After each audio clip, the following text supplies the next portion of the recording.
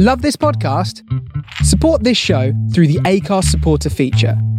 It's up to you how much you give, and there's no regular commitment. Just hit the link in the show description to support now. Mother's Day is around the corner. Find the perfect gift for the mom in your life with a stunning piece of jewelry from Blue Nile. From timeless pearls to dazzling gemstones, Blue Nile has something she'll adore. Need it fast? Most items can ship overnight. Plus, enjoy guaranteed free shipping and returns. Don't miss our special Mother's Day deals. Save big on the season's most beautiful trends. For a limited time, get up to 50% off by going to BlueNile.com. That's BlueNile.com.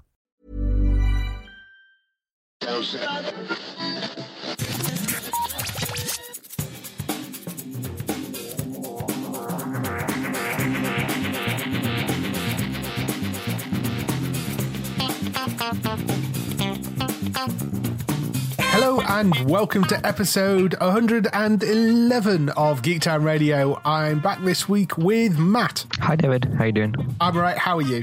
Yeah, I've had a good couple of weeks since my birthday, so good. Yeah, been pretty good. Excellent. What have you been up to? What day was it? I think it was last week on Tuesday. Some point last week, the Guardians of the Galaxy game came out. Oh, the yes. First episode. Yeah. Yeah, did you play that? I haven't. No, I haven't played it yet. I might wait until it's all released and then do it. Otherwise, I end up forgetting about them because I've still got to go back and finish the Batman game as well. And oh, really? You know, okay. Yeah. So I think with the Telltale games, I'm going to start waiting until they're all released and then just buy them. Okay. Do it that way. So yeah, I played the first episode of that. It was not as I don't know. Maybe I just had played.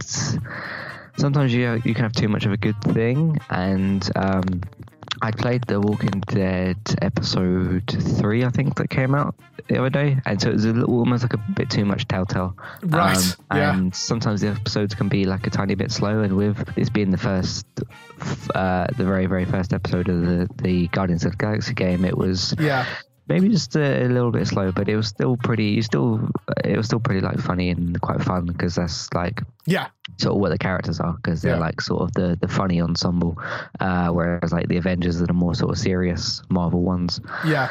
So I played the first episode of that. That was pretty good, and the film's out next week, isn't it? It's out on Thursday. Yes.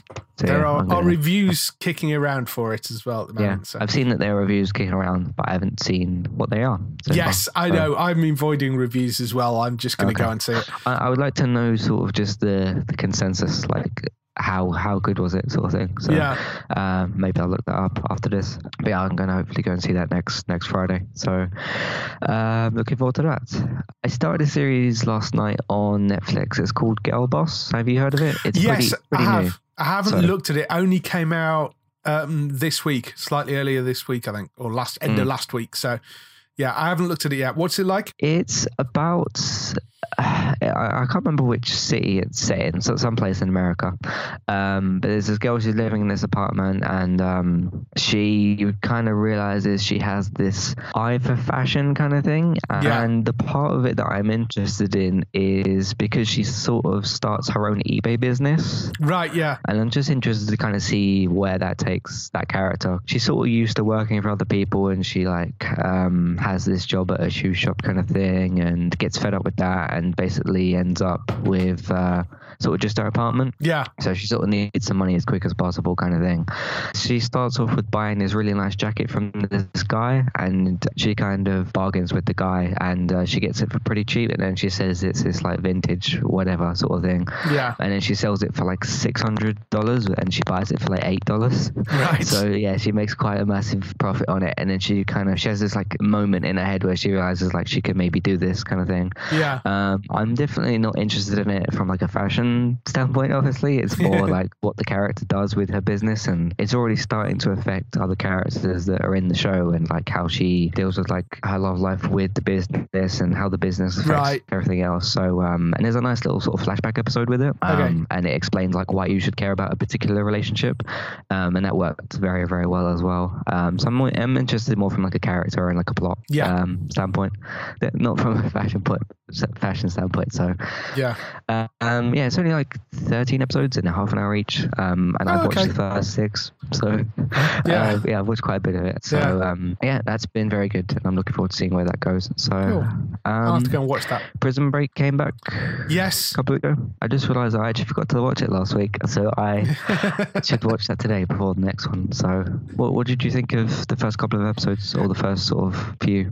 Now, I saw them a while ago, but because I've seen the first 3 episodes already, but I really enjoyed it. I mean, I know some people have been a little bit snooty about it, but I mean, it's Prison Break. It's what it always was, I think. It's a bit silly in places, but it's good fun. We still haven't entirely revealed how Michael returned yet, but I think it's good fun. It's nice to see the roles reversed. So you've got Michael locked up this time, and you've got Lincoln trying to get him out. I mean, that first episode, Michael's not really in it very much. It's Lincoln. No. It's pretty much all Lincoln. So, I mean, and it's also nice to see them back in those roles and out of their DC roles as well, because we kind of got used to seeing them in DC with the over-hammy acting that they do in that show. So, I really enjoyed it. I think it's a nice, fun, entertaining show. Yeah, it's been pretty good. I just kind of think, like, of all the series that could come back, things like Firefly, which we'll talk about in a minute, or which I'll talk about in a minute. It's one of the ones that didn't necessarily need to come back. It's cool that it has, and it's interesting, but at the same time, it wrapped up a good few years ago. Yeah, and it did wrap up. I mean, it wrapped up by killing one of the 2 characters, apparently, or not, as the case may be. But it was pretty final at the time. So I know what you mean.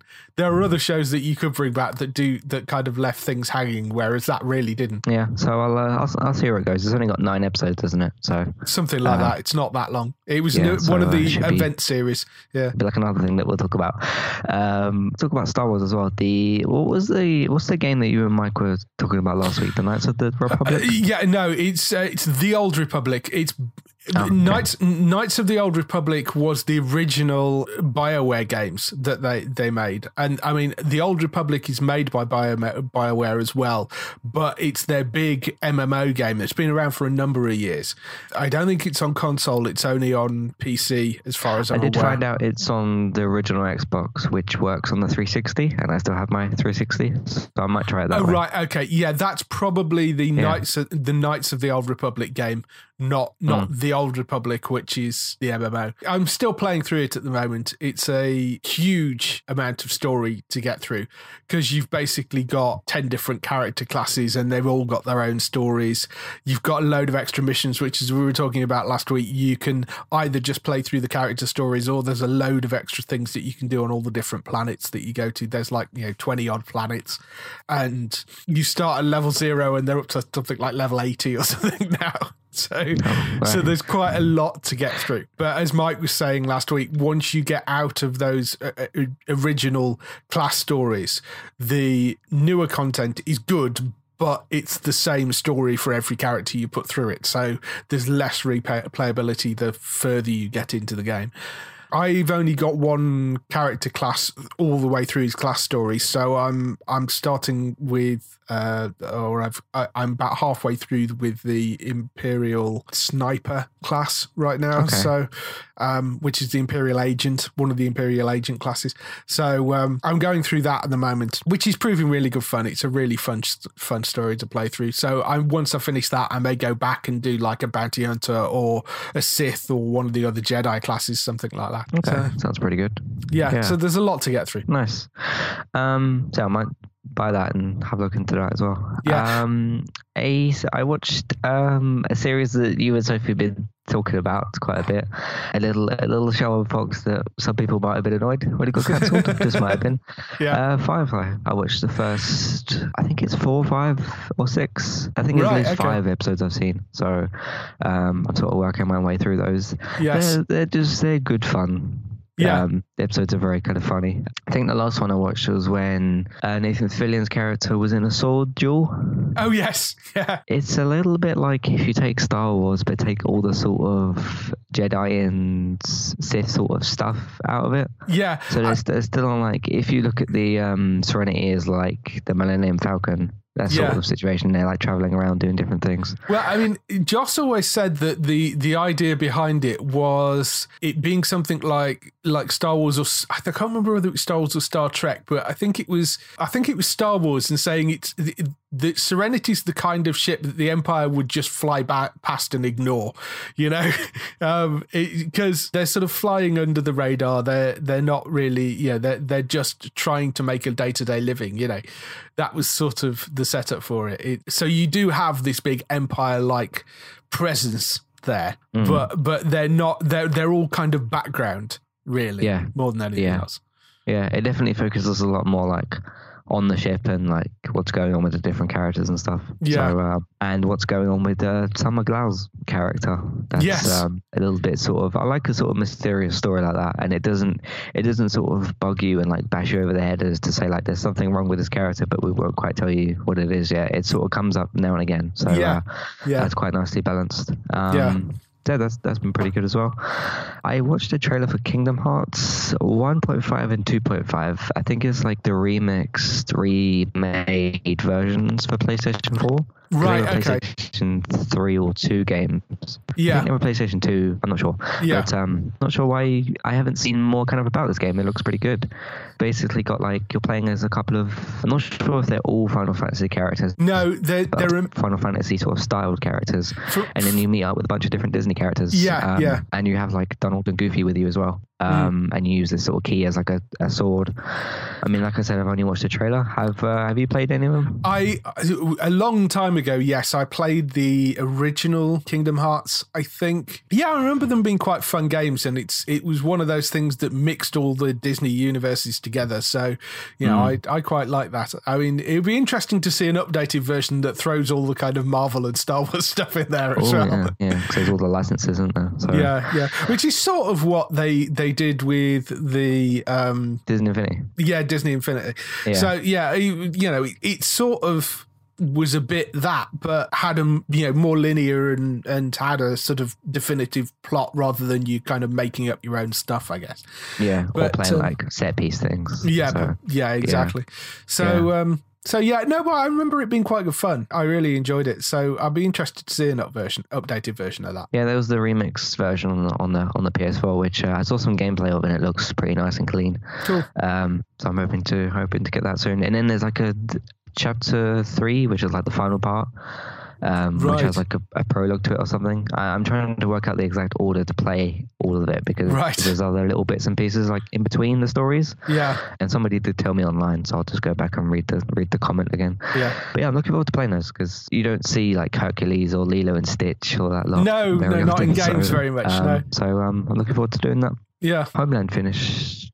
Was it last week? Yes. Yeah. What did you think of the last episode? I really enjoyed the overall season. I thought I really I found really good. I think it rounded it off nicely. It's been interesting this season because you've not got Carrie back at the FBI or CIA. Sorry, so she's sort of still kind of the outsider, and you've got this new president. You had this new president who, it's interesting because Homeland always generally seems to kind of mirror what's going on in America. And obviously when they started making this, they assumed Hillary would be president.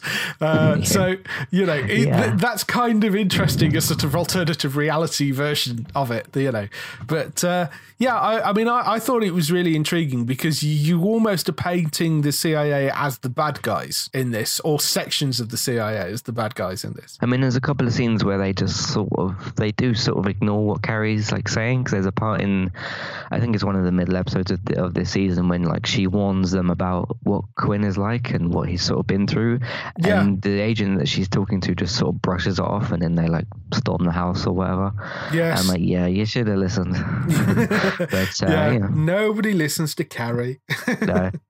It's like in, I think it's back in season 1, that there was something that she was telling Saul about Brody, and then the evidence came around in the end. He was like, yeah, you were right. And she was like this kind of happy, because she has some breakdowns in the show, you could say that. Yes. But that particular scene was more of a happy breakdown.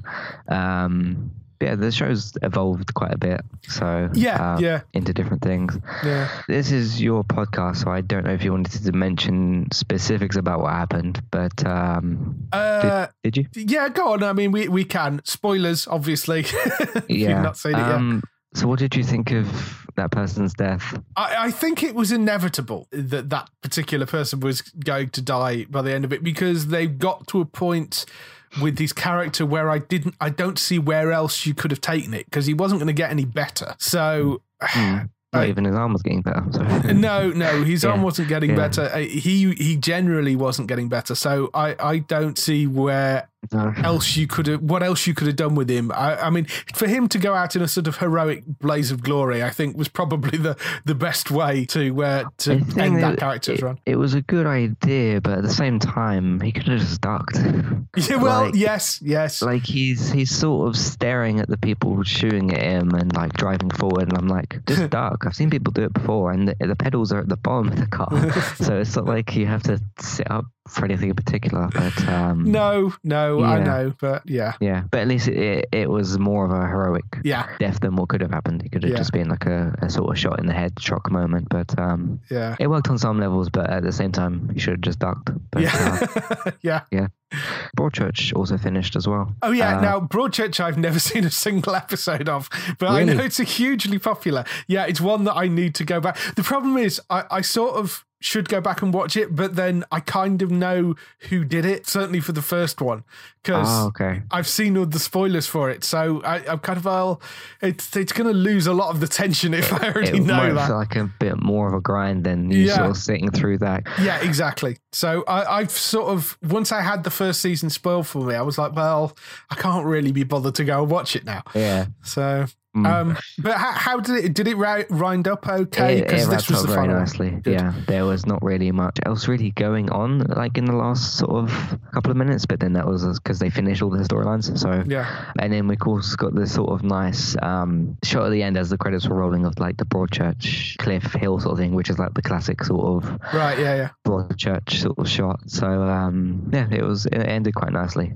There was a little bit of a plot hole I thought in the final episode as to like the overall story, but I could kind of look past it a bit. So and the last thing I have is I started The Witcher 3 Blood and Wine DLC. Right, yeah. And it's quite exciting. The first mission you do, because the game tells you to look at like the notice board, and then there's a particular thing on the notice board that says to Geralt, like we're looking for Geralt of Rivia to help us with this task, because at this point he's like known for like helping with different things basically.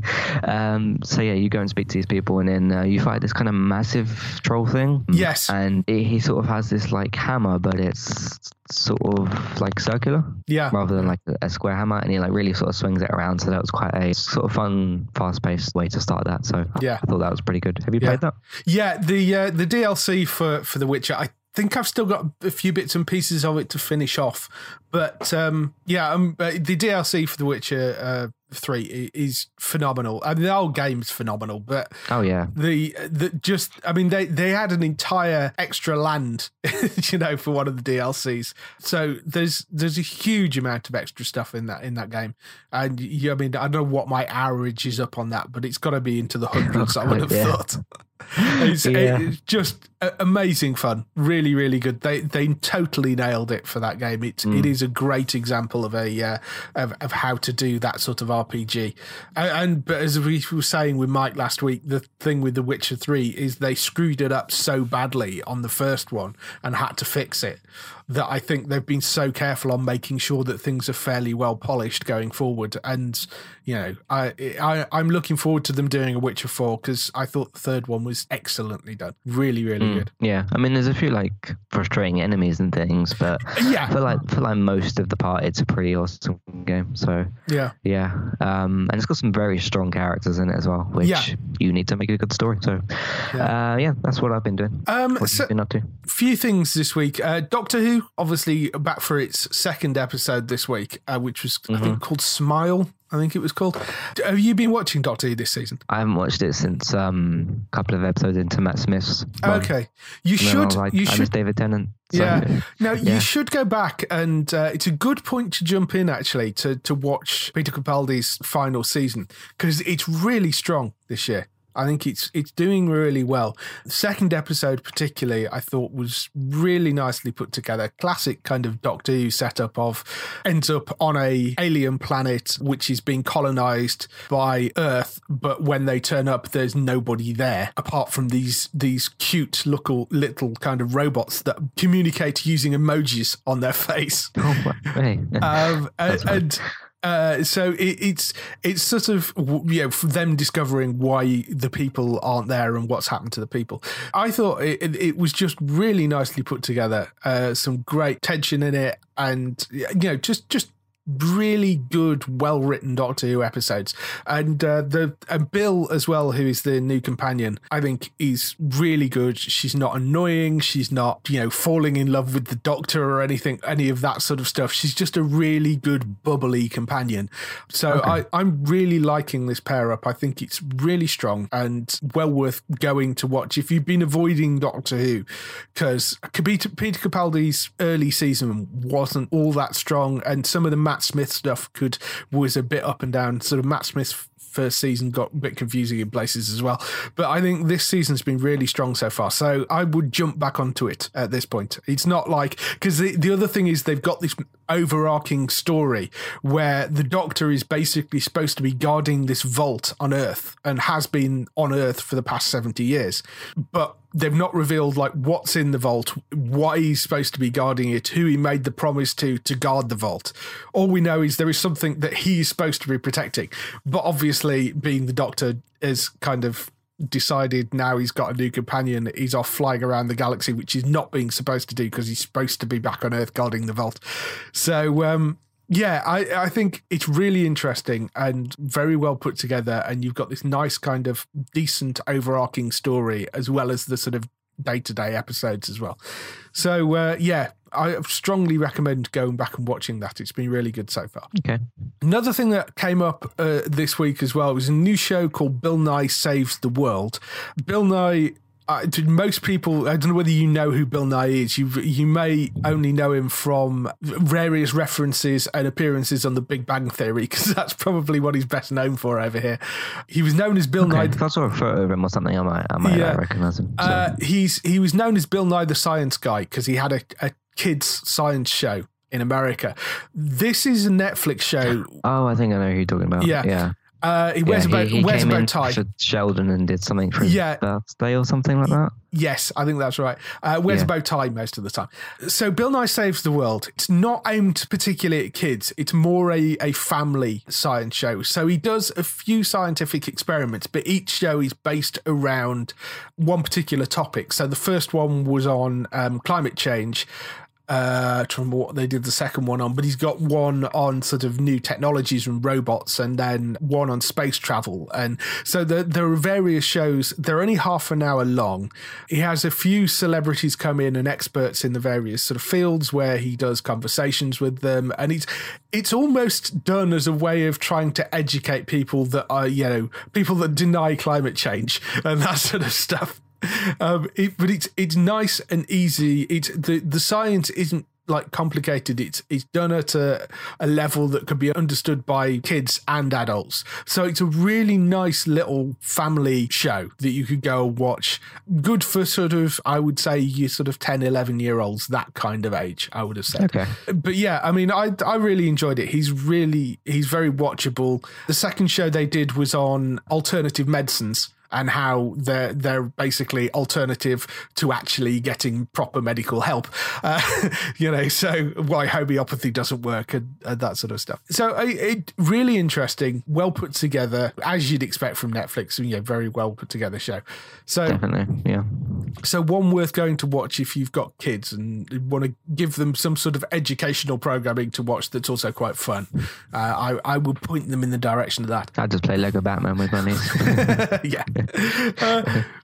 Few trailers that came up this week as well. Marvel's Cloak and Dagger. I thought it was pretty good, actually. Yeah. It's quite an interesting trailer because you don't get any idea that it's a sort of Marvel show until about 20 seconds before the end of the trailer. It's very much about sort of teen angst and about Cloak and Dagger are two Marvel characters who are teens, young adults. In the comic books, I think they were actually homeless, but it looks like they've slightly changed the background for this. They're basically two people who, it appears in the TV version, met as young children and one of them saved the other. And then they bump into each other again as teenagers and realize that they have some sort of mysterious power. Dagger's power is that she can create lightning daggers, essentially, and Cloak's power is the ability to shroud himself. So I thought this looked quite interesting. I mean, it's very different to all the other Marvel stuff that's out there so far. It's their first foray into a kind of teen drama. So I think this could look interesting. I'm looking forward to it quite a bit. It's next year, isn't it? Yeah, it comes up next year. It's either later this year or next year, but it's not got a UK channel yet because it's not aired in America yet. So who do you think might get it? It strikes me as something that would, I mean, it'd sit very well on E4, obviously. That would be quite an obvious place for it. But somewhere like Dave would be good to pick it up. One of the UK TV channels, I think, would be quite good. It needs a sort of teen audience. So, I mean, E4 would be the obvious place for it. Or, they don't really buy stuff in, but somewhere like BBC Three would be quite good. But, maybe. They tend not to buy that sort of stuff in. So you could pair it with Agents of S.H.I.E.L.D. if you could. Yeah. I mean, it's a January thing usually now over here, and I don't know if it would line up with schedule wise, but maybe. But I mean, E4 would be the obvious place for it. I'd be interested to see whether they decide to go for it. The other trailer that came up was Krypton, which leaked online. I don't think it was. They've been saying it's not an official trailer, although it looks pretty official to me. I didn't know it was a leaked trailer actually. So that's how real it looked to me. Yeah. So I think it is obviously it's got footage from the show and stuff in it. Yeah, I thought it looked interesting. Not quite as interested as Cloak and Dagger, but it still might be pretty interesting. We shall see. Yeah, I mean, it's telling the story of Krypton to 2 generations before Superman and before it blew up. So they've got a lot more free reign to play around with it. It's much darker than I thought it would be. It's very much a sort of, I think I said when I wrote the description of it, it feels far more kind of Battlestar Galactica than Smallville to me. Yeah. It is actually the Smallville people that are behind it. So, okay, so you got the Superman... Yeah, so I guess. Yeah, so they have the experience of it, but it feels much more in the tone of something like Battlestar Galactica to me. A much more darker, kind of slightly more adult thing, which is kind of interesting. So, be interested to see what happens with that. Again, that's a potential kind of E4 one, I would have thought, or Dave, or even Sky. I mean, may go for it, but it doesn't directly link to the other DC shows. So they may want to avoid confusing things by adding that on, particularly as they're probably going to have to buy Black Lightning if Black Lightning gets fully greenlit. So yes, yeah. Which I heard that's end of next year instead of the end of this year for Black Lightning. Okay, I didn't realise it was that far back, but yes, you might be right. So yeah, I mean that's been most of the stuff I've been doing this week. The only other thing that we've been talking a bit about on chat and stuff throughout the week was the writer's strike, which I don't know whether people are actually aware, but there is a potential writer's strike going on or about to start in America again.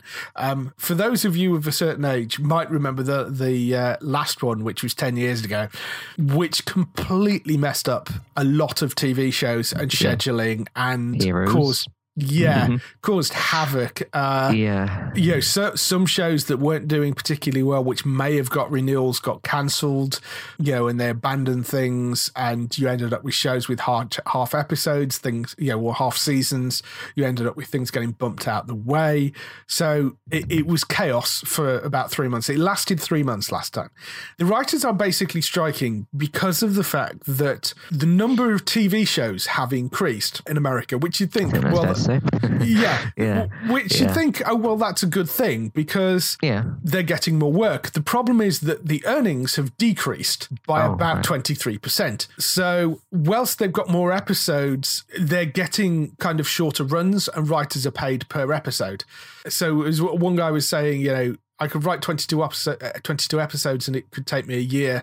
I now have a show on Amazon where I'm writing 8 episodes and that's taking me nearly a year, but I'm only getting paid for an 8-episode fee. So, the time that they're given to write the show is longer, but they're still only getting paid per episode. Whereas they might have been writing, for example, an episode a week. They're now writing an episode every 3 weeks. And a lot of the time, the problem is that they're tied into contracts that won't allow them to write on other shows at the same time. So although there is more TV out there, they're shorter runs and they're tied into a contract which won't allow them to write on other things to cover up the difference. Okay. Which means that they're forced to earn less money. So that's basically part of the main problem. So they're trying to sort out, basically they want a loosening of the exclusivity rules so they can write on multiple shows at once. They'd like an increase in the fees that they get for scripts for cable and streaming platforms because they're the biggest problem because they're the places that tend to run 10-episode things. And there are also issues with the health insurance and that sort of stuff which they want sorted out. Yeah. That's the reason for the strike happening. They're currently in negotiations, which they are taking a vote, I think it's either today or tomorrow, to vote whether the union agrees that they can strike, which I think is most likely they will say yes. Then if they're going to strike, it will be on the 2nd of May, I think is the first day of the strike. So we should know by the 1st or 2nd of May whether it's actually going to happen. Because it's very difficult to tell whether they're going to come to an agreement right now. Okay. Do you think they will? What's kind of your... It's impossible to tell right now because the last strike went from 2007 to 2008, took 100 days to resolve. The biggest immediate issue is actually it doesn't affect us so much. It's more the US because it's their late night chat shows. Because obviously when you're doing a daily chat show, all the jokes and stuff are scripted. So that's a big problem for them because it means that they can't go out and do monologues. They can have guests come out, but it causes huge problems for those sorts of shows because a lot of that stuff is scripted.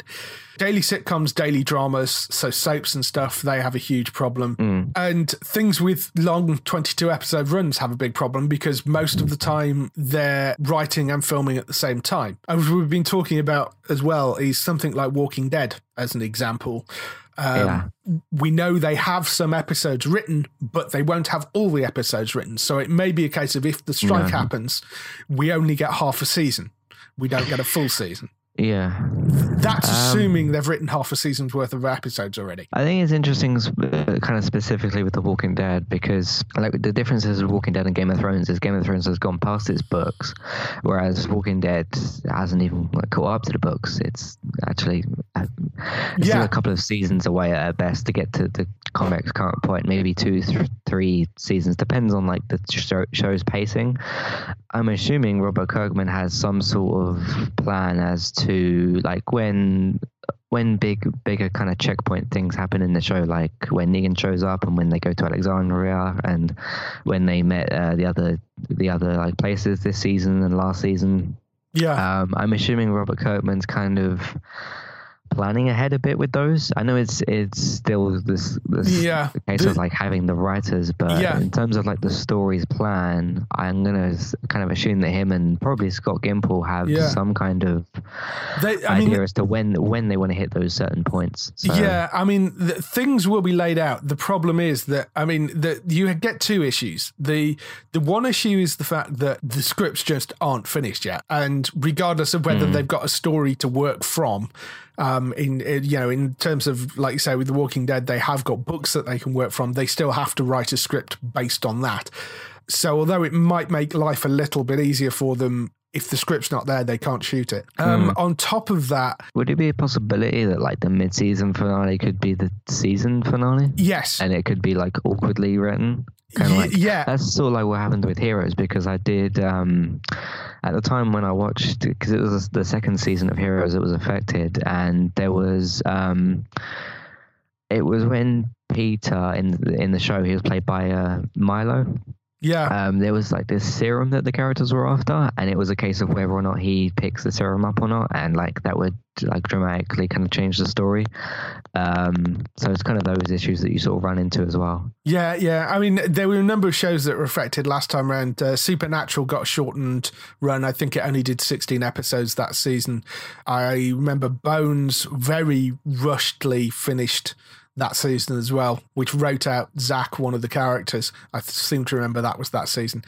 So there was a few issues that, that popped up. It even affected things like Breaking Bad as well. So, I mean, AMC were affected last time. It's very difficult to tell exactly what's going to happen. I mean, it's just going to be a case of wait and see. I do hope they come to a deal, because it's such a pain when it happened last time. And, but it is their right. It is their right to do it, and it caused huge problems for the industry as well last time. So yeah, because not only does it sort of cut seasons in half, it also changes like stories and maybe makes the show worse, and ultimately gets things cancelled and stuff. Yeah, exactly. So, and there were a few shows. Well. There were a few shows. I remember one of the casualties being the remake of Bionic Woman, which wasn't doing brilliantly in the ratings, but they kind of said had they managed to get a full season out of it, then they may have managed to pick up and carry on. But because the writer's strike happened, it kind of got chopped after about 8 episodes. And they decided not to bother with it again. So, there are issues that come up. Certainly, if you're a freshman show, you're going to have problems. It also, I mean, we won't see any immediate effect here, because obviously things that are shooting now that have all their scripts written will still come on over the summer and stuff. Where you're going to see a real problem is in the autumn and into early next year. Yeah, because like when certain things shoot in the summer and stuff. Yeah, because it means that everything will shut down for probably, well, if it goes on the same as last time, it could shut everything down for 3 months. But it's not only the writers that it affects everybody working in the film industry, because it affects all the actors, it affects movie production, although there is a story come out now that said the MCU, the Marvel Universe, isn't going to be affected by it. But it can affect film production, it can affect TV production. Obviously, it puts people out of work, so all the actors are out of work, all the particularly if they're tied to certain shows. So they can't go to work because their scripts haven't been written. So. Yeah, exactly. Yeah. Your cameramen, your directors, all these people are out of work. But it also did produce a few little interesting things. Things like Dr. Horrible, like little side project that Joss did, was done as a direct result of the writer's strike. There are little things that sometimes come out of it because people kind of aren't writing for big production companies, so they go and do their own little thing. And you may see some of that, but yeah, it's going to be tough if they decide to go on strike and if it carries on. So we shall know hopefully by next week. We should have a better idea about whether it's going to happen or not. It's interesting with Walking Dead and Game of Thrones, because those two back in 2007, those two weren't even on TV. So I would say probably the two biggest shows, those two weren't affected at all, because they weren't even around. So this season of Game of Thrones should be fine. You said it might be like the next season. There might be. I mean, obviously the season that's coming up in July is in the can already, so that's they're doing post-production work, so that's all fine. It's the next season. If they will probably be shooting that in winter anyway, so we might be okay because it's coming. Yes, because winter is coming. That's the whole reason everything is delayed this year for Game of Thrones, is because they needed colder weather to shoot in. So you may find that the next season of Game of Thrones gets bumped if this drags on, if it happens and it drags on. Hopefully that won't be the case, because chances are it's shooting late enough. I don't know. We'll have to wait and see. But yeah, it does make life very, very difficult. Yeah, we shall see what happens. So on that note, let's move on and do some film and TV news. First bit of film and TV news this week, we have one renewal, but it's a fairly big one. X-Files. Mm-hmm. X-Files is back for an 11th season, and it's up from 6 episodes, which is the 10th season, up to 10 episodes for this new season. Happy to see this back? I've never seen it, so yeah. Did you not watch the 6 episodes when they were on? No. I was just... It sort of just went right into the background of my mind. And I didn't hear particularly great things about it either. Well, the thing is, when it came back and did those 6 episodes, some of them were great, some of them were utterly ridiculous. I mean, really, really ridiculous. But that's sort of what the original series was like. It veered widely from being some very brilliant dark episodes to being some of the stupidest TV you could watch. And you sort of love it for that, but it's done the same thing. It did the same thing when it came back for its 10th season. So we'll be interested to see what they do for season 11. Yeah, I mean, I loved the original series. I know you've not gone back and watched it, and as we've talked about before, it's very up and down, and there is a hell of a lot of original X-Files to go through. There's 9 seasons, and then there's like two films or something. Yeah, 9 seasons and 2 films, and the films aren't particularly great either. So I'm happy they brought it back. I'm glad they've managed to sort it out. Gillian Anderson is incredibly busy at the moment, because she's also on American Gods as playing the god Media on American Gods. There's that, and there's also various films she's doing and guest spots on other things. So, I mean, there's all sorts of stuff. So she's fairly busy. I'm not sure what else David Duchovny's up to, but so I'm glad they've managed to pull it. Yeah, I can't remember the last time I saw him on something. Yeah. I'm glad they've managed to pull them back together. I think that could be quite good fun. Talking of things coming back, I'm guessing you have no idea what the significance of the original show. I don't. I saw your tweet and you're like, with capitals, and they're making Monkey. I was like, what is this? Yeah, so Netflix are remaking Monkey. Now, anybody under the age of 40 probably has no idea what that means. That'd be me. Monkey was a Japanese TV show which was in the late 70s, early 80s, and it was called Monkey, or it was also known as Monkey Magic, because the theme tune was had the words Monkey Magic in it, so a lot of people knew it as that.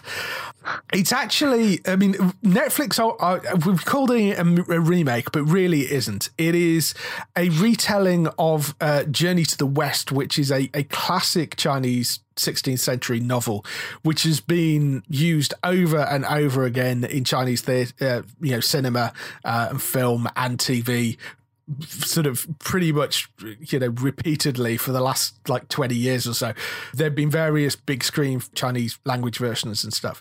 So this is the first kind of attempt at a fully westernized version, because the original Monkey series wasn't in English, it was dubbed. And in some respects, I think that's why it's so beloved in the UK, is because people that remember it as part of their childhood, and it was this weird little show which was dubbed over in English. Quite badly. I mean, the acting was fine, but it was this sort of dubbed over in English, and it was done in the early 80s on a fairly shoestring budget. So the story is about a young girl who teams up with 3 gods that are called Monkey, Pigsy, and Sandy. And there is a young girl called Tripitaka, I think her name is. Trips up on that. Tripitaka, I think the girl's name is. She teams up with these 3 gods, and they're trying to end a demonic reign of chaos, which has sort of taken over the world, and restore balance. So that's the basic premise of it. It's a sort of standard Chinese fable. Monkey is the sort of lead hero god out of all of them, and then Pixie and Sandy are the other two that are sort of side characters to him, and there's the four of them together that are trying to save the world. But as I say, it's one of these things that's been around for a very, very long time, and it's beloved by a lot of people. There was a few people when I posted this, it got a ridiculous reaction, particularly on Facebook when I posted it. Some people going, "Oh my God, this is genius," and other people going, "Oh my God, how could they? This is awful." So it's very divided people. It is also kind of westernizing, a classic kind of piece of Chinese fable, literature. So there are very mixed reactions to it, but it begins filming. It's 10 30-minute episodes. It's already started filming in Auckland in New Zealand because, if you want somewhere that looks like a mystical, beautiful land, where else are you going to shoot? It's going out on ABC in Australia, who are the people that commissioned it, and it's TVNZ in New Zealand, and then Netflix have got the rights for it around the rest of the world, so it's a co-production between the three of them. The thing that people remember most from Monkey is the theme tune, though, so it would be nice if there was some reference to that at some point throughout it, because that's the thing that people love about it. Okay, but it's going to be one to watch out for, definitely. How do you sort of feel about subtitles in things? It depends what it is. Yeah, a lot of people that I talk to really don't like subtitles, and I'm like, I can deal with it, sort of thing. Yeah, I can deal with it, and I've watched a few things with subtitles. It doesn't bother me. You've got shows like Narcos where you're jumping in and out of subtitles throughout, and that doesn't bother me at all. I mean, they do that in Star Wars, for God's sake, as well. So, entire shows that are entirely subtitled, I honestly don't watch that many subtitled things, but me too.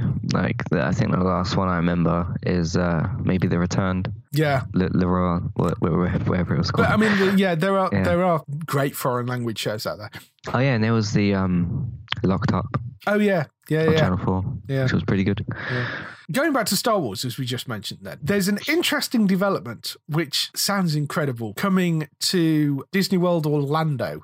So it's not directly film TV related, it's more kind of theme park related, but it sounded so awesome, I thought I'd put it in. It sounds like this is only going to be at Disney World Orlando, and they are kind of gauging exactly whether they're going to do it or not at the moment, so this isn't entirely fully confirmed.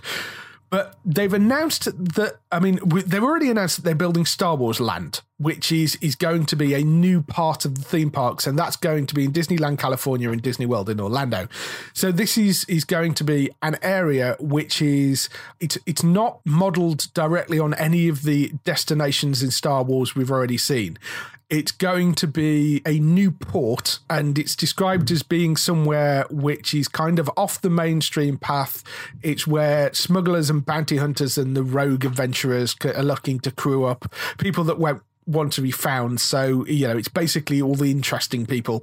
So it's kind of designed to be this kind of scummy little port that they're building, but it will have the Millennium Falcon part there. So they're going to build these Star Wars lands. They'd already announced that. What really is interesting is they're looking at the idea of building a Starship themed hotel actually within that bit of the park. So nice. It's not going to be any ordinary hotel. What they're actually doing is it's going to have 2-day story-driven entertainment experiences, they're calling them. It's basically live action role play for 2 days, which are based within the hotel and within this Star Wars Land park. You can go and pretend to be in the Star Wars universe for 2 days, and you can go on flight training, you can explore the ship, you can go on lightsaber training, you can get personalized secret missions of people around the park, you can be on the starship, and they've got like pictures of how the interior of the starship is going to be. So I'm assuming they're putting space things around the outside rather than windows and stuff, so you do actually feel like you're in space. So it'll be there and on the actual planet itself. This just sounded amazing to me. Yeah, this definitely sounds very cool. With the hotel and the live action story stuff. Yeah. I don't see why a Star Wars fan wouldn't go. So. Yeah. I did something that was, I mean, on a very different scale to this, on a much more low budget scale. But if you remember a few years ago, Secret Cinema did a version of Empire Strikes Back. And in that, they recreated the whole of Tatooine inside a warehouse in London, or this big section, not the whole of Tatooine, obviously, but a big section of Tatooine inside this warehouse where you could go wandering through and buy food. And there was the bar and, the cantina bar. So you could go in there and order drinks and stuff, and everybody stayed in character, and you had R2-D2 wandering around, you had stormtroopers wandering around, and Imperial officers. And that was for one night and was so brilliant and such good fun. The idea of that being done on a massive scale, officially licensed by Disney for 2 days, where you can completely immerse yourself in it, I think sounds incredible. So, they're talking about it costing $1,000 for 2 days, but that would include the stay in the hotel as well. So that's £500 a night, basically. Which, given everything, and that's the passes into that bit of the park and the hotel, and I don't think that seems unreasonable. Like an all-inclusive. Yeah, so that includes meals and everything. So that I don't think sounds unreasonable. $500 a night it is. So I'd be well up for that. I mean, obviously you've got to get over to Orlando to do it, but that sounds incredible. So yes, one to watch out for. Yeah. See if that does actually happen. But that's one to watch out for. They're talking about 2019 before that opens. I'll start saving up today. Yeah, so start saving now. Yeah. And last little news story, Strike Back is coming back, as I think we've mentioned a while back, but Strike Back is going to return for a season 6, but with an entirely new cast. They've said it's coming soon. We don't know exactly when that means. I'm assuming that's either late this year or early next year that it's going to arrive. Sullivan Stapleton and Philip Winchester both are gone. The premise for this setup is that the section program had been disavowed and abandoned, but then a notorious terrorist performs a brutal prison break, so they pull the various people of section division back together in order to track down the escaped convict. The new team, because obviously Sullivan Stapleton is too busy on Blind Spot, and Philip Winchester's just got a new gig in Chicago Justice, so those guys aren't coming back. So there's a new team. It's led by a guy called Daniel McAllister, who's played by Warren Brown, who played Luther's sidekick in Idris Elba's show. He was the other cop in that show. Oh, okay. Yeah, so the younger guy in that. So he's taking the one of the leads. The other one is playing Sergeant Samuel Wyatt. He's Daniel McPherson, who's been in the Shannara Chronicles. He was in The Bill, an APB, which was a fairly short-lived American show. Described as, I think it sounds like McAllister is going to be more the Stonebridge character, and Samuel Wyatt, he's going to be rather more the Scott character, because he's described as a barroom philosopher who works best alone and no intention of being dragged into a team situation, but obviously gets dragged into a team situation. So I think he's going to be the Scott character. They've got Natalie Roberts, who's played by Roxanne McKee, who obviously Game of Thrones and Hollyoaks, comes from a military family and excels at psychological profiles, seeking weakness of others. She might be blinded by her own fault lines. You've got Gracie Novin, who is Aline Sumatra, I think, or Sumatra. She was in Neighbours and Home and Away. She's a gearhead looking to make the step up, she's described as. So we don't know when this is coming. I think they've put quite a good cast together for it. A lot of people have been saying, oh no, you can't do it without Stonebridge and Scott. It's not going to be the same without the boys. Bear in mind, this is the second time they've done this, because the first season of Strike Back didn't have Stonebridge and Scott in it. It's not a new thing that they're doing. And I think the team sounds interesting enough. I think they've got some good actors in there. I think that could work well. You've got a Hollyoaks person in there to keep you happy, so... Yeah. I'm not sure which character she played. I haven't heard the actress's name. Although there's, a good few years of Hollyoaks I haven't seen, so it might well have been somebody before that. Yeah, she's been out of Hollyoaks for a while, I think. Louise Summers, she played in Hollyoaks. Oh, I know who that is. Yeah. She died before I started watching it, so that's right, fine. Okay. But the character who killed her has come back. So right, yes, okay. She's still still gets referenced a few times. Okay. But yeah, so she's in it, and no exact air date for season 6 yet. The fact that they've posted something now saying it's coming soon would make me think it's going to be towards the end of the year, either autumn or early next year, maybe. But coming soon would suggest it's going to be later this year. But who knows? How many episodes has this got? I'm not sure. I think I don't know whether they've said the episode count. I suspect it's probably 10, but I don't know. So that is all the news for this week. Next up, we have an interview.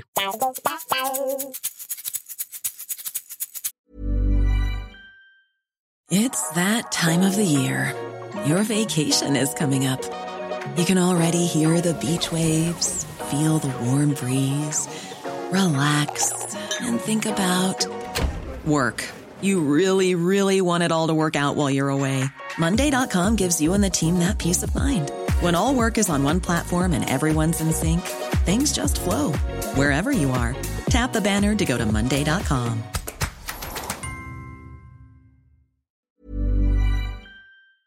This week's interview is a first one for us, actually, because it's the first time we've spoken to a makeup sort of FX designer. This is a guy called Joel Harlow. He's an Academy Award winner. He's one of the most innovative makeup and special effects artists in film today. I mean, his CV is utterly ridiculous. He's worked on Star Trek, Star Trek Beyond, Logan is his latest film. He works on pretty much anything Johnny Depp is in, and we talk a bit about that in the interview. So he's done all the Pirates of the Caribbean movies and the Alice in Wonderland movies. He worked a little bit on Mad Men and on the TV show Carnival. So we get to talk to him a bit about, he's got quite a unique way that he kind of works compared to how a lot of makeup people work. And also we talk quite a lot about designing makeup for Logan and for the characters in there, and how he started working with Johnny Depp in the first place and how they keep their relationship going. When we talked to him, he was actually in Atlanta on a fairly windy day in Atlanta, so the sound quality is not great in some places, but it was a fairly windy day in Atlanta, so you have to forgive that. But he was on the set of an upcoming Marvel movie. We'll see you afterwards with some highlights for next week. Hey, Joel. Hey, David. How are you? I'm all right. How are you? Good. Thank you for spending a bit of time today to come on and talk. Oh, my pleasure. Where are you based? I'm assuming you're based in LA these days. I am, but I'm in Atlanta right now. Oh, are you really? On location, yeah. Is that on Black Panther? Is that what you're working? It is, yes. Yeah, okay. Exactly. I didn't realize that was shooting in Atlanta. Avoid the zombies. Yeah, right? Yeah, this town is basically Walking Dead Central. yeah, I can imagine. It's become quite a big filming hub, Atlanta, since The Walking Dead went there. Yeah, it really has. Yeah. A lot of movies are here now, and more coming. Yeah. No, it's very cool for them. So you're on to talk a bit about your work. You're a makeup artist, or prosthetics and that sort of stuff. For your CV is ridiculous. Thank you. I mean, it's fantastic. I mean, going back to starting off on things like the Toxic Avenger or Toxic Avenger 2, which are, great. Like, that's the ridiculous part. old Troma movies, which are just amazing. Grinstone Christmas, the Planet of the Apes, AI, Inception, Green Lantern, Star Trek, Pirates of the Caribbean, pretty much anything Johnny Depp's ever been in. And Logan, which is the thing you've done most recently. So let's just start off with a bit of background. How did you get into makeup design? Well, it all started, a passion for really anything kind of supernatural character related, extra normal character related. Started when I first saw King Kong. Right. The original black and white King Kong. Yeah. And that I knew after I saw that, I was, pretty young, saw it with my father. And I knew after that I wanted to do something, in the world of creating characters like that. I didn't know what it was at the time. Yeah. So ultimately what I started doing was animation. I actually went to college for animation. That makes sense. In New York. Yeah. But then, then I'd seen The Thing. And I knew that, there was what, I wanted to focus on was sort of makeup effects and that world. But, at the time, there were no schools for it. I mean, now they're everywhere. But, this is like mid 80s. There weren't any. And so that's why I started, studying animation and, still creating makeup effects and, in my dorm room and that, and, got on the Toxic Avenger, and then,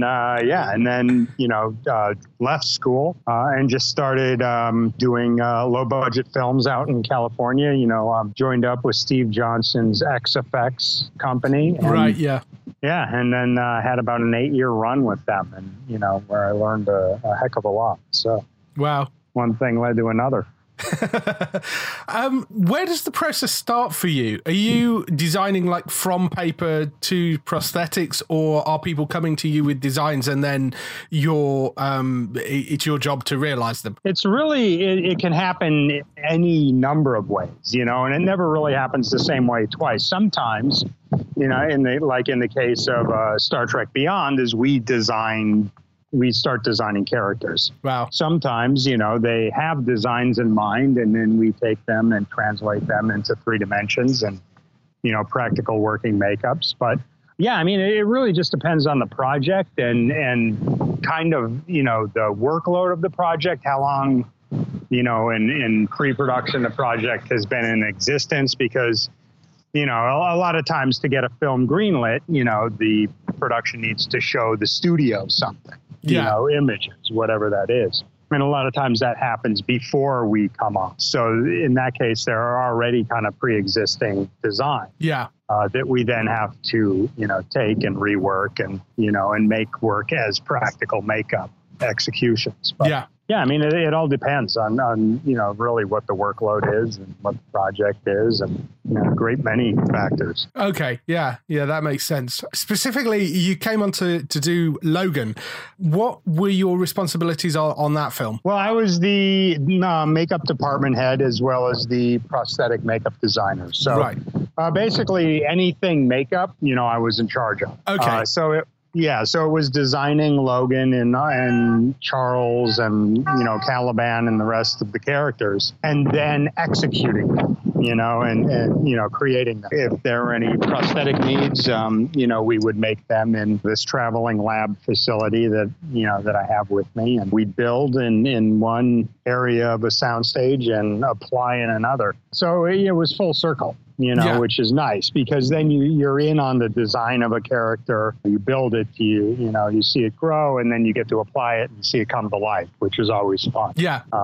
So, I mean, on Logan, it was everything. Prosthetic wounds, severed heads, a couple of subtle facial appliances, fake hair, scars, ran the gamut. Yeah. I mean, with Logan, obviously, you've got Hugh Jackman in there how much makeup did you actually using on him? Was there stuff to age him up? Because that's a guy that just doesn't age. So I know. Yeah, he's in amazing shape. Know, and I mean, basically what we did, because he plays 2 characters. He plays Logan and he plays X-24. Is you start with Hugh in kind of the middle of those 2 characters, and you de-age him for X-24, and you add age to him for Old Man Logan. Yeah. And in adding age to him, that's a number of ways you can do that. The way that we did it was with paint and scars and, of course, hair whitening and that kind of a thing. Some subtle contact lenses to take the youth out of his eyes, and then to take him to X-24. It's basically a matter of an even foundation, to de-emphasize any wrinkles that may be there already. Right. Crow's feet or otherwise, dyeing his hair dark, which gives the appearance of youth. And then the rest is him, selling it. Yeah. Because they've done in previous X-Men movies, they've done sort of digital de-aging stuff. Right. So how much is that sort of CG stuff affecting your work at this point? Yeah, I mean, all of it affects our work, because back in, the days when I started, CG was a very sort of fledgling art form. Yeah. But now it's getting better and better. The problem is, I think that, no matter what you see digitally created, how well it's done, I think most people can pick it out. Yeah. And it's kind of gotten to the point where I think it's being overused a bit. And of course, all the digital people will hate me for saying that, but it takes kind of the magic, because I'm the kid that grew up watching King Kong, right? The black and white, stop motion animated King Kong. And there was something tangible about that. Yeah. And I think that if it's that easy to let's create a T-Rex and throw it in this scene, it's like the magic, though it's still there, is just kind of lessened. Yeah. Because it is everywhere now. I mean, Beauty and the Beast, it's like there's a humanoid character, that has been done many times by different artists brilliantly as a practical makeup. Yeah. Which really, I think, creates a connection between you and that character. Yeah. When it's entirely computer generated, you're watching a cartoon. And no matter how well it looks, it's still a cartoon. Yeah. Yeah. I'm kind of with you there. I think that there's a tangibility to physical stuff. Because, I mean, I'm in my 40s, so I grew up watching all these sort of films from the Toxic Avenger kind of upwards, where you have this, the physical makeup. And I think it does make a huge difference. Yeah. I mean, it's, that it exists and it's existing in the real world. Yeah. Playing opposite characters. And I think it's beneficial for, actors and crew and, really everybody on a movie set to see something tangible and real. Yeah. It's easier to light that way. You can light it within the scene so everybody's in the same light, rather than having to match it all later. Yeah. That I mean, ultimately, although it may take longer to do in the first place, I guess it probably is cheaper to do it physically than messing around with, because there's, if you're having to match light up, I imagine in some respects it sometimes must be cheaper to do the physical stuff than it is to do the digital stuff. Yeah, it is. I mean, obviously digital is getting cheaper all the time, but just as an art form, I really, I admire, I do, and I play around with ZBrush and, digital sculpting programs, but there's something about practical real that it's like, The Thing. Remember The Thing prequel? Yeah. ADI did all of those effects that are in that film practical and real, and they looked amazing. You can see them on YouTube. You watch the movie and it's like, I mean, a lot of people, myself included, got into this industry because of the original, because of The Thing, the John Carpenter. Yeah. And it's because, Rob Bottin then created these makeup effects that were unlike anything we had seen before. And then, ADI did an amazing job at delivering practical makeup effects, that fit within the context of the story and still remain true to that genre. And then they're all replaced digital, and you can tell it's so obvious. Yeah. And it just like, that's not why I liked The Thing. That's not why I was a fan. It's not because of that. It's like, why? And I just don't understand not doing the practical. It's like you've got people in charge that aren't fans is the only thing I can think. Yeah. That they're not, they don't have the affinity for the work that they should, and in which case, don't mess with it. Yeah, exactly. One of the characters in Logan, Caliban, Stephen Merchant's character, took me a moment to realize it's Stephen. When you first see him, you actually don't realize it, and then he talks and then you go, oh, it's Stephen Merchant. How did you approach the design and build of that character? Yeah, I mean, that Caliban appeared in Apocalypse, X-Men Apocalypse, right? And in that film he's like very, he's very sort of gestury, and spry, and we the sort of the overall tone of the entire film, Logan, is, it's like a Western. It's gritty. It's grounded in reality. It's desaturated. You're not going to find any multicolored mutants. You know, they're all very very human looking. And I think Stephen Merchant was probably as far as we went in changing the skin tone of a character to be a mutant. Right. And really all we wanted to do was go for like a more of an albino skin tone, except we took it a little more towards the gray, right. Just to fit within the context of the world, because these are not happy characters, Yeah. There shouldn't be, there is no ray of sunshine. And then, he wore contact lenses, to change the color of his eyes. And we shaved him, we basically shaved him, every day. And then, then he gets, he suffers at the hands of Pierce, Boyd Holbrook's character. Yeah. A few times, he gets burned by the sun, and his skin blisters. Yeah. For that, we had some silicone prosthetics, that we applied to Stephen and painted to look like he was blistering. And then, of course, he detonates a couple of grenades in the Reaver command vehicle.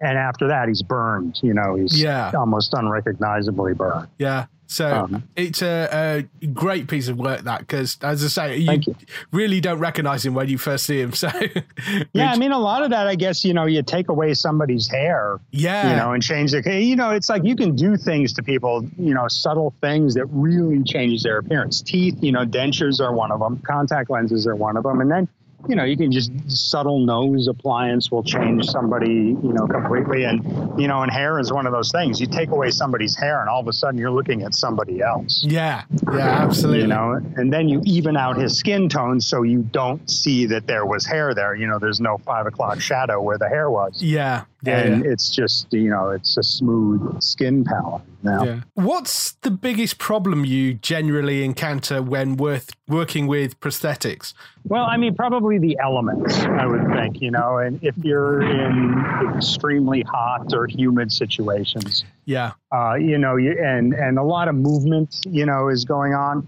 Your performers are moving around a lot, and a prosthetic is in a high movement area, like corners of the mouth, neck, those kind of things. Yeah, they tend to, start to break down. Your edges start to break down. Got you. And our preference is to use silicone. So, because, silicone, as opposed to foam latex, which was kind of the staple for the beginning of my career, before silicone prosthetics came along. The advantage of foam latex is that it's porous and it can breathe. The advantage of silicone is that it's translucent and you can paint it or tint it as translucent as you want. Whereas foam, you have to paint that translucency into basically a matte, opaque material. Right, yeah. But what you sacrifice is that it's not porous, so it tends to heat up. The performer's skin heats up a little quicker underneath it. And if you're in hot situations, then they could start to sweat, and the only place for that sweat to go is to find its way to an edge and then escape to freedom, I guess. And that of course becomes constant maintenance time. Yeah, that must have got more difficult with the introduction of things like high def and 3D as well. Oh yeah, that and lace work, hair work. There's some things that you're not meant to see so so detailed. It's like I prefer, I was at my parents' house, right, watching I had a screener from the Academy for, I can't even remember the name of the movie, but they have one of these high def TVs, and I put the DVD in and we're watching it, and I just couldn't get past the fact that everything looked like it was shot on video. This is the first thing I had seen on their TV. I was like, well, it looks so cheap. It looks like it's shot on video. Yeah. And then we put in the next movie, which I know was shot on film, looked like it was shot on video. I'm like, wait a minute. And I went downstairs because they had another TV downstairs, put the same DVD in, and suddenly it looks like film. And there's something about that richness that, it's like, let's not go so overboard with making everything better and sharper and crisper and dinosaurs jumping off of logs. And it's like, come on, let's hold on to the reality a little longer before, just that line in Jurassic Park, just because you can doesn't mean you should. Yeah. Yeah, no, exactly. The one place I really experienced that was, I don't know whether you ever saw the Hobbit movies when they were shot in 60 frames a second. And I don't know whether you ever saw those versions, but that was a real problem that they had on that film was the sets and the makeup didn't quite make up for the fact that they were shooting at such a high volume. I'm sort of with you. When I watch it now at home and I'm on a normal TV, it's much nicer in Blu-ray, and yeah, exactly. And then you watch the Lord of the Rings movies and it's a completely different experience. Yeah. It just feels right. I don't know what that is, but it feels right. Yeah. No, I know exactly what you mean. As we mentioned earlier, you've pretty much are Johnny Depp's go-to guy for his films. You've done all the Pirates movies, Lone Ranger, the Alice movies, Black Mass. You even did Tusk as well. And Yoga Hosers. And you did Yoga Hosers as well. I did wonder. Yeah. So I'm a huge Kevin Smith fan. So he's great. Kevin Smith is amazing. He seems like such a nice guy. Yeah. Oh, he is. Yeah, he really is. So how did that relationship start? It started on the first Pirates of the Caribbean movie. I was the key makeup artist to V. Neal's department head position. Right.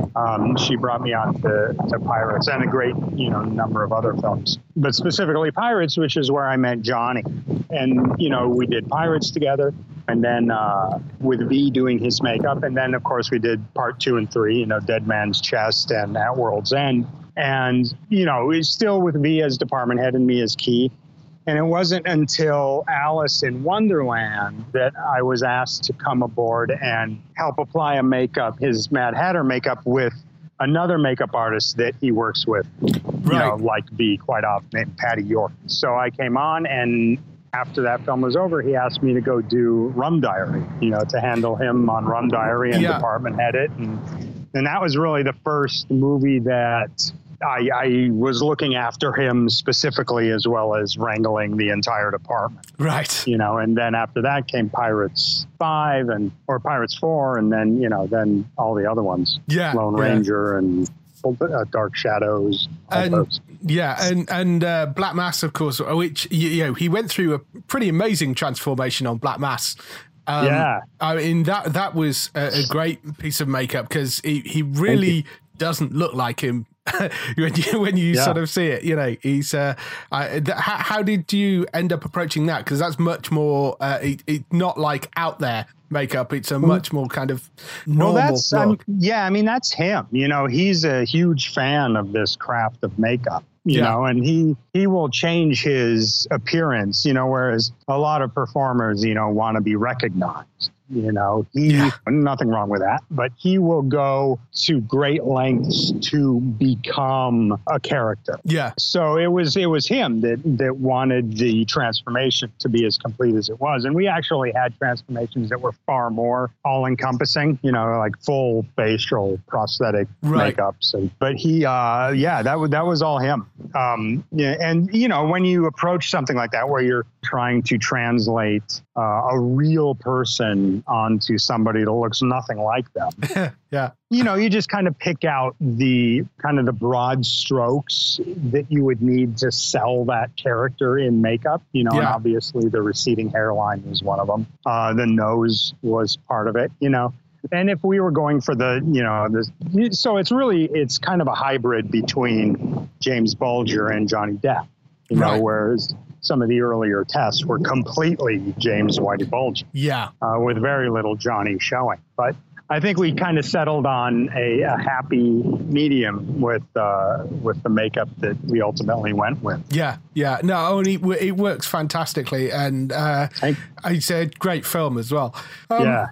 On the other end of that scale, going back through your list of films, Planet of the Apes, which you're down as ape makeup artist, and I think it was worth taking the job just so you could have ape makeup artist on your CV.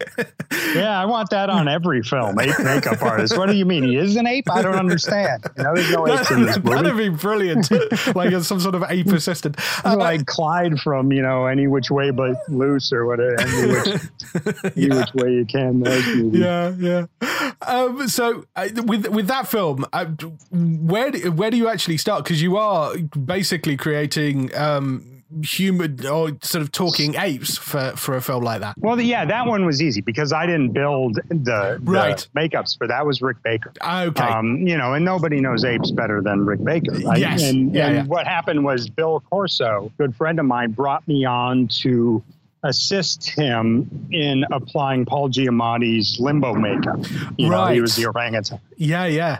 So we did that together, and Bill and I did that makeup. And then days that Limbo wasn't working, that Paul wasn't working, there were background chimpanzees makeups that, I would do. And the biggest thrill of that was doing a makeup with Bill and Rick on Charlton Heston. Oh, wow. As I believe his Spade's father. Yeah. He came in for one day, but, I was one of the guys that got to apply that makeup. Not just on Charlton Heston, but with Rick, which was, that's a high watermark for sure. Yeah, that's very cool. You also worked with Spielberg on AI as well, which is a brilliant and highly underrated movie.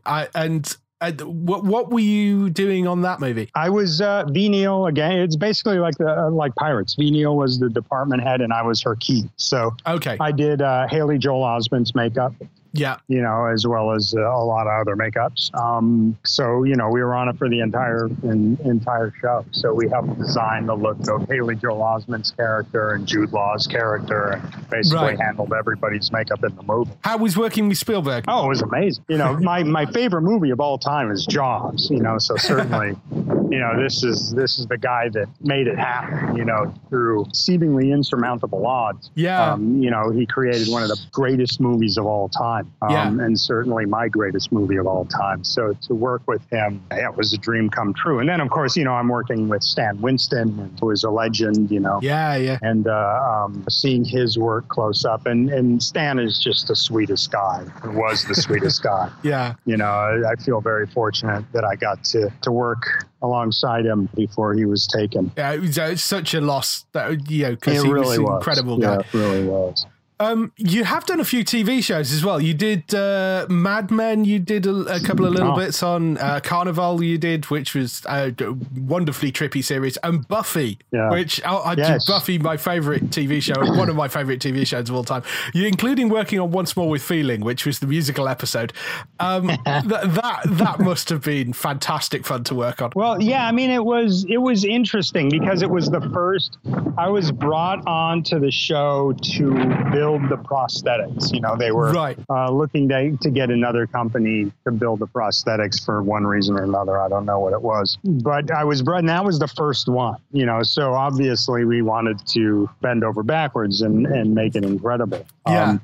So all I really remember about that is just a lot of sleepless nights, sculpting and painting and molding and, minimal crew in a garage. But yeah, then you see the finished thing and it's like, wow, that's really neat, because I wasn't there all the time. I was only there for the specialty makeups, so you don't really get the full picture until you catch it on television. Yeah. Yeah. You talk about working in a garage set. The setup you have now, Morphology FX, which is your company, I thought that was quite interesting because you basically sell it as a full service agency, which sort of moves the entire thing onto site, which exactly. I guess isn't that's not commonly how it's done, I'm assuming? No, not at all. The common method is that a production will hire a makeup effects shop, and there's, I could list them all, but, I don't want to leave one out and have my friends be mad at me. But but the way that I've done it and continue to do it is I will take all of my equipment and my materials and what have you, and production will generally get me a facility, whether it's a part of a warehouse or, we worked out of a giraffe cage once at a decommission or a defunct zoo. And we move everything in. As long as it has water and power and some ventilation, we'll build right there on site, which a allows production, the director, the other department heads to come by and see what we're doing. So there's no surprises, and approvals aren't done like via FaceTime or photos or emails. You know, they're done in person. So you can see the dimensions of the thing. You can see the color as it reads in person. Your director of photography can come by and see if the translucency is right, whatever it is. And then it's just a matter of, once we build, walking it across the parking lot and gluing it on, and then we take it to set. And what that also saves is overhead. Yeah. You know, because production knows exactly how many people I'm bringing, you know, because I give them kind of a rough idea of like, okay, I'm going to need 8 people for 3 weeks, and then I'm going to need 2 people for another 3 weeks. You know, whatever it is, they pay those people. Yeah. You know, I don't pay them. You know, I'm making a salary the same as everybody else. Right. Okay. So there's no overhead that production is paying for. There's no profit margin that production is paying for. They see exactly what comes in, and, you know, as far as materials, because we order the materials, but they get the invoices. Yeah.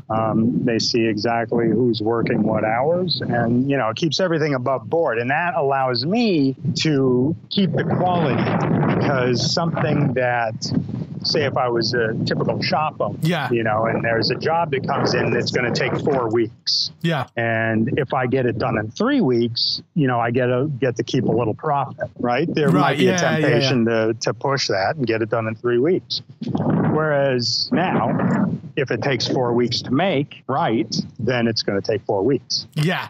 Yeah. You know, and it all comes out roughly the same for production, because I'm not taking a profit margin. Yeah. You know, I'm not taking a profit. I'm just making an hour. Same as my guys. So, yeah. That's very whereas cool. If I bid it out, I would, you know, I'd build in a contingency, and we'd build in overhead and, you know, what have you. Yeah. That's very cool. So we've established you're working on Black Panther at the moment. I have to ask, is there anything you could tell me? No. You know the answer to that. I had to ask. Yes, of course. Three red dots just appeared on your chest. Yeah, exactly. I'm in the parking lot now, and they're like, "Yo, I heard the name mentioned. Get some people over there." That guy. So, well, I am really looking forward to that film. It should be awesome. What I can say is it's going to be a fantastic film. Yeah. So 2 last questions, which we always ask people. Uh-huh. One of the things is, what TV shows are you watching at the moment? I'm watching The Walking Dead, of course. Yes, of course. I'm a huge fan of The Walking Dead. Pretty much.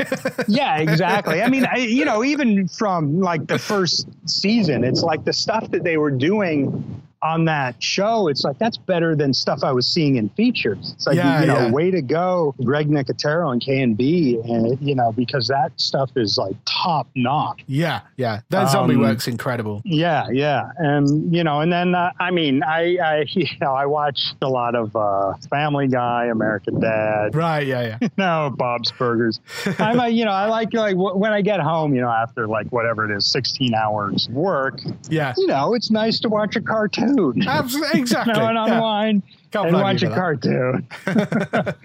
And finally, if you had the opportunity to work on any TV show, past, present, or future, which TV show would it be? It'd probably be something in the future, and it would have something to do with, you know, H.P. Lovecraft, something to do with his work. Nice. I don't know if it's like, you know, they had the young Sherlock Holmes Chronicles, you know, maybe we get young H.P. Lovecraft Chronicles, where he and August Derleth pal around. I actually wrote that as a kid. Really? You know, I wouldn't say I was a kid. I was in high school. I was like, this would be great. You know, young Sherlock Holmes came out. I was like, you know, it'd be cool is, you know, young Lovecraft and August Derleth, you know, fighting the cosmic forces of, you know, Cthulhu and, you know, the rest of the outer gods. Yeah. You know, that would be something I'd be into, you know. Yeah. So when they start making that, then, you know, that's the one I want to be on.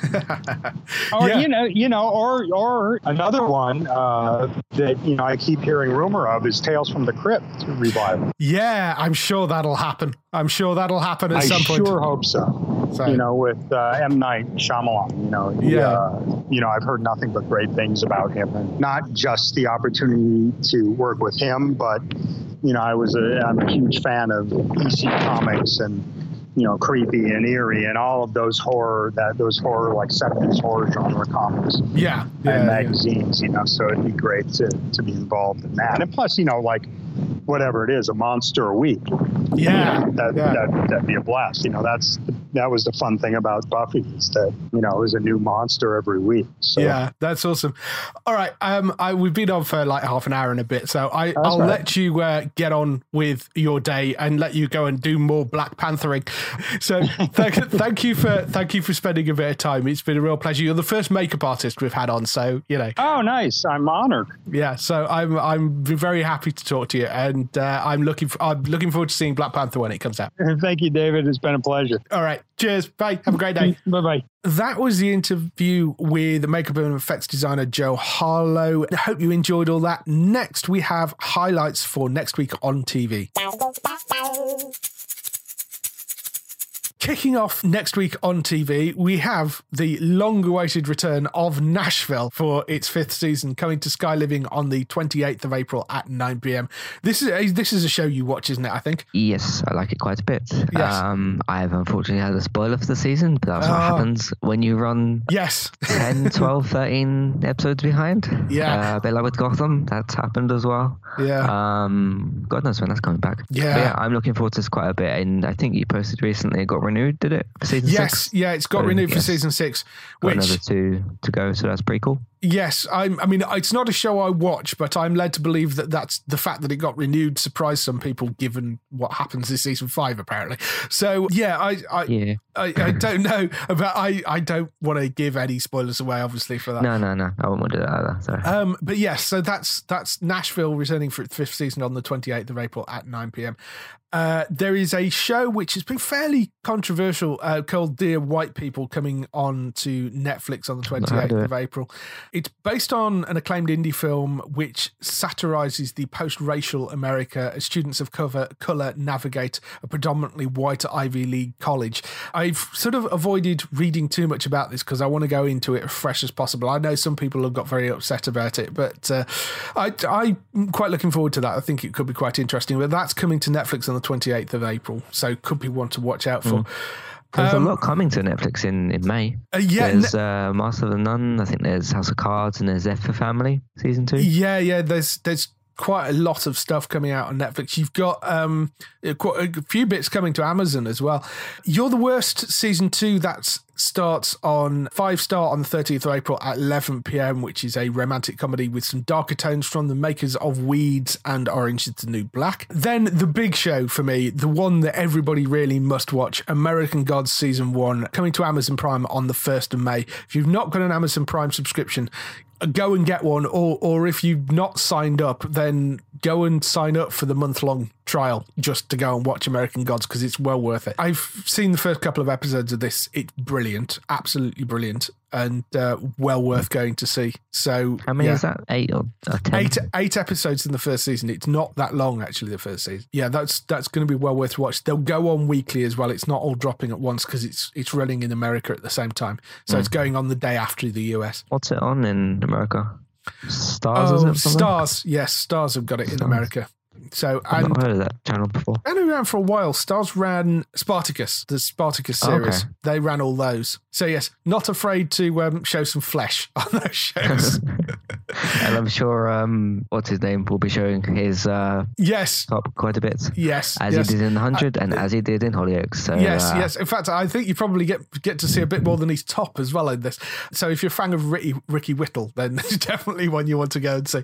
Great actor. Yeah, great actor. Really, really good in this. Great cast throughout. Really well acted. Interesting, slightly weird story. What day is the 1st of May? 1st of May is, I think it's a Monday. Yes, it's a Monday. So it's next Monday. That's okay. Cool. Nice. And then coming on next Tuesday on the 2nd of May is Lucifer. It's back for the 3rd part of season 2. It had quite a big break in the middle of it. And that's Tom Ellis back as the Prince of Hell who moves to Los Angeles. Just a wonderfully entertaining, fun series, mainly due to its charismatic lead. But and I know it's not an exact copy of the book, but it makes a brilliant TV show. So well worth going to watch. How much does it take from its book? The the basic premise of the devil leaving and going to, leaving hell and moving to Los Angeles, and some of the character names. I think I get the impression, I don't know the book entirely that well, so I couldn't tell you exactly, but from people that do know it, apparently it doesn't take a huge amount from the books other than the basic premise of it. And even they've changed the basic premise to a certain amount as well, because I think in the books he's mainly a nightclub owner. He's not working with the police, which is kind of the premise of the TV show. So it sort of takes elements, but not all that much. But I think it makes a hugely entertaining TV show, and Tom Ellis is amazing in it. He's so good. Well worth going to watch if you fancy that. I think that's everything for this week, unless you've got anything else you want to add in. I was going to mention me and David are wrapping up our coverage of season 1 of 24 Legacy. We got 2 episodes left, which is technically 14 hours, but it's going to be told in 2 hours. Right. So that's on entertainmenttalk.org. So go and have a look out for that. Yes, yeah. If you're a 24 fan, definitely go and listen to that. As for us, if you want to find the latest air date info, you can visit the website at geektown.co.uk. You can get in touch with your questions and comments by emailing us on podcast@geektown.co.uk. You can leave a message on the website post or find us at Geektown on Twitter, on Facebook at facebook.com/Geektown, on YouTube at youtube.com/Geektown, or on Instagram at Geektown UK. That's everything. We shall see you next week. Bye-bye. Bye-bye.